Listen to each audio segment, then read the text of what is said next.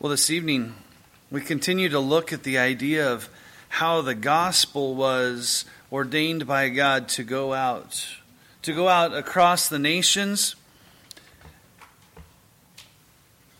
One of the things that I didn't mention on last week was chapter 20. Often the Second London Baptist Confession and the Westminster Confession follow a fairly similar pattern. The men who came together to form the first and then the Second London Baptist Confession, they gleaned a lot from the Westminster Assembly that did the Westminster Confession of Faith. They laid down many great doctrines. But we recognize we have differences than our Presbyterian brothers and sisters in Christ. And as they did this, there was also 20 years that had gone since the writing of the Westminster Confession. And in that time, there were things historically that were taking place. Anytime you write any document, you can keep refining it and making it better. Bringing more clarity to certain issues. Just as today, just a few years ago, there was the New City Catechism. Anybody ever heard of that? Tim Keller and a number of really solid Reformed people have written that new catechism. It has some great tools, and with it, kind of some confessionary pieces to it. But one of the things, they were focused on writing a confession and catechism towards certain things that are more applicable today, things that we're facing. And that's why sometimes we see some differences in additions and subtractions between the two. But what's interesting is the Westminster Confession of Faith doesn't include any of what we see of chapter 20. This was something that the Congregationalists who wrote the Savoy Declaration, they gleaned it from and brought it in. And one of the questions that, in kind of studying on this chapter, nobody knows the real reason as to why this was a big reason or a big need to add.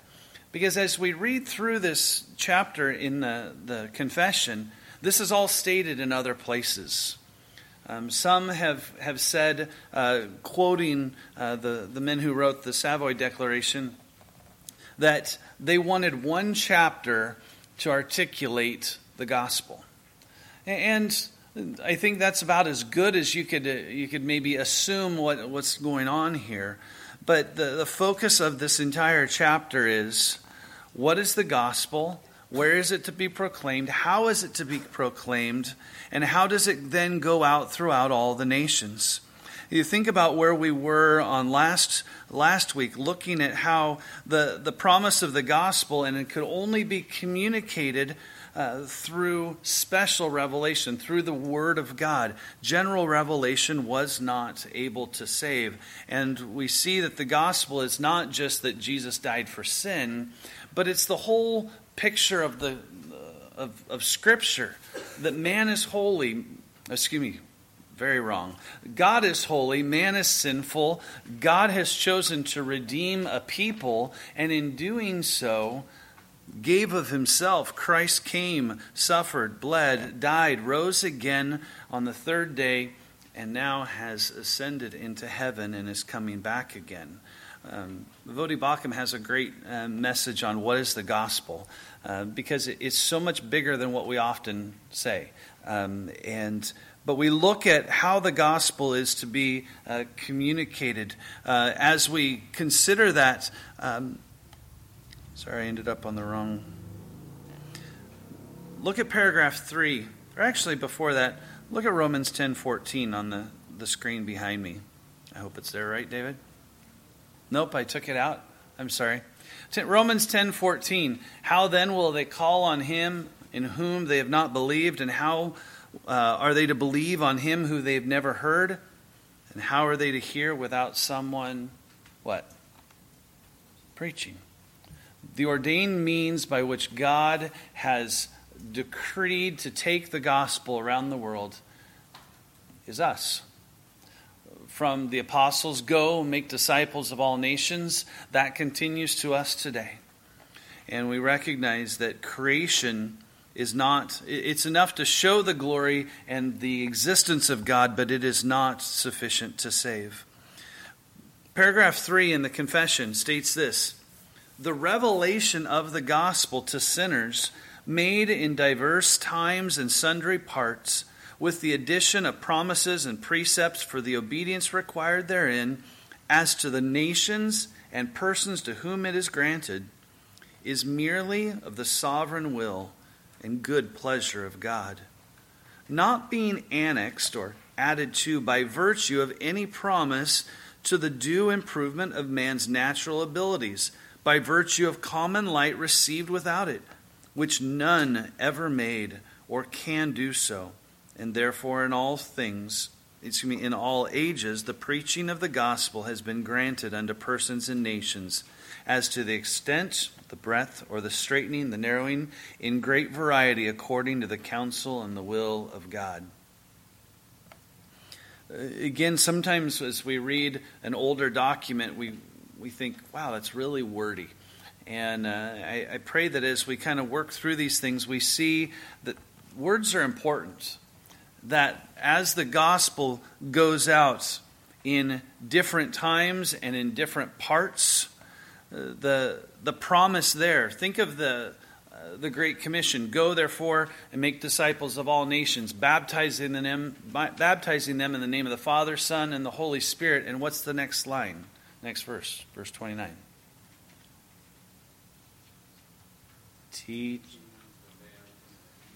Teaching them everything we've commanded, or that I've commanded.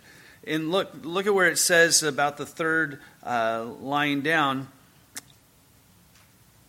The second line, with the addition of promises and precepts for the obedience required therein. That's where that line comes from, that to obey all that's been commanded. It's to go to all the nations, to all the persons. But what I want us to see about this gospel call is that, number one, it's not earned by what a person or a nation does or does not do. As the gospel call went out in Jerusalem, Judea, Samaria, and to the uttermost parts of the earth,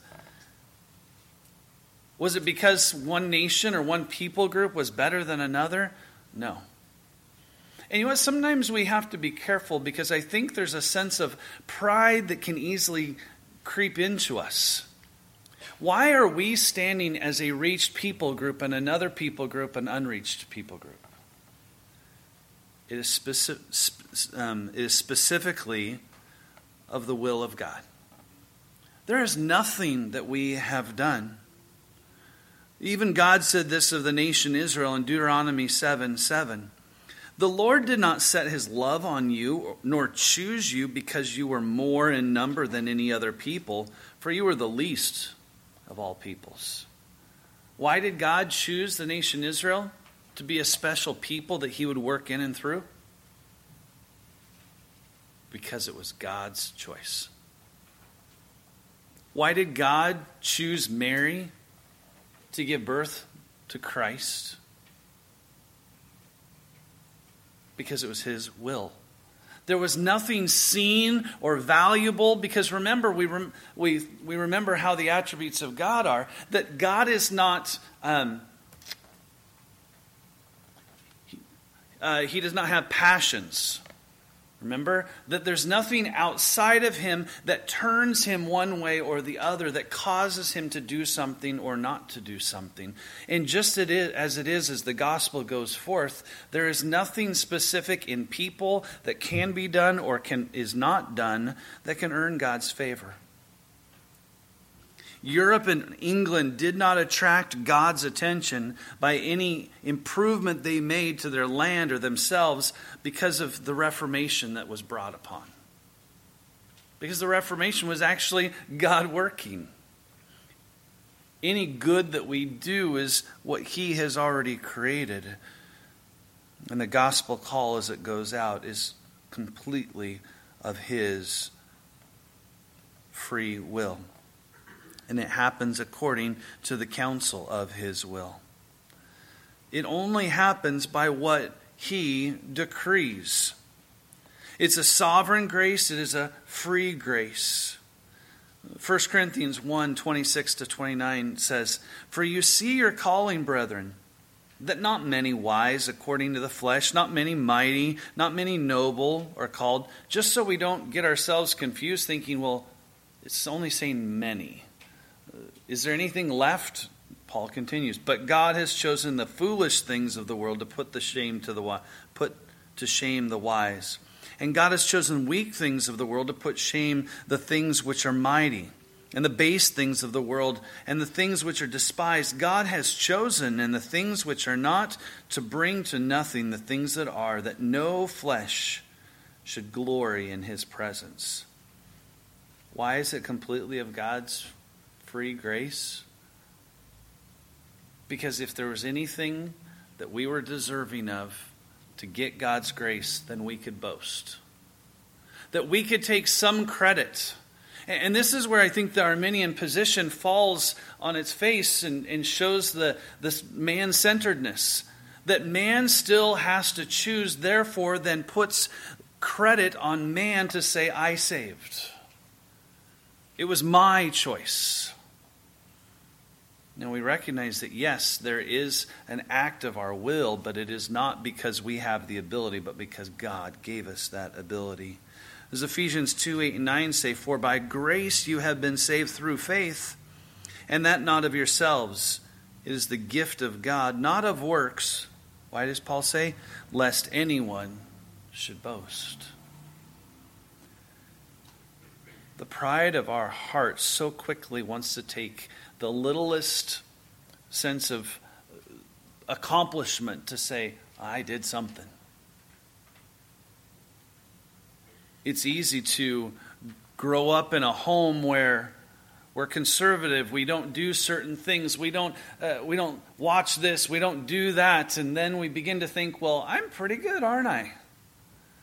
But the gospel call is reminding us that it has nothing to do with us. That it is all of God. Even in Acts, as Paul is going on his missionary journey, think of it this way. The gospel call is going out through the Apostle Paul. How did it determine? It says, and after they came to Mysia, they tried to go to Bithynia, but the Spirit did not permit them. It was the decree and the will of God where the gospel call would go out. And today, it is still the same. So look back at paragraph 4. Although the gospel be the only outward means of revealing Christ and saving grace, and is as such abundantly sufficient thereunto, yet that men who are dead in trespasses and sins may be born again, quickened or regenerated, there is moreover necessary and effectual, insuperable work of the Holy Spirit upon the whole soul, for the producing in them a new spiritual life, without which no other means will effect their conversion unto God. To kind of summarize paragraph 4, the gospel has to go.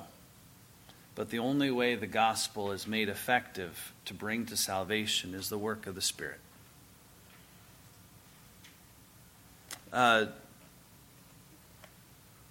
Sam Waldron, in his exposition on kind of taking the commentary or taking the confession and putting a commentary to it, he says it is like a light bulb. A light bulb in and of itself does not have anything, but it is required for the electricity to then be in a controlled environment where it lights up. The Holy Spirit is that which uses the gospel to bring light, but the light by itself does nothing.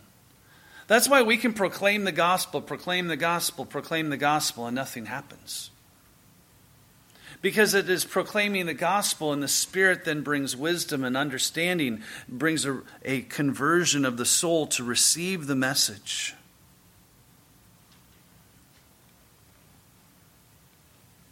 It is completely of the Spirit. Again, we've used that phrase, an effectual grace, the effectual call.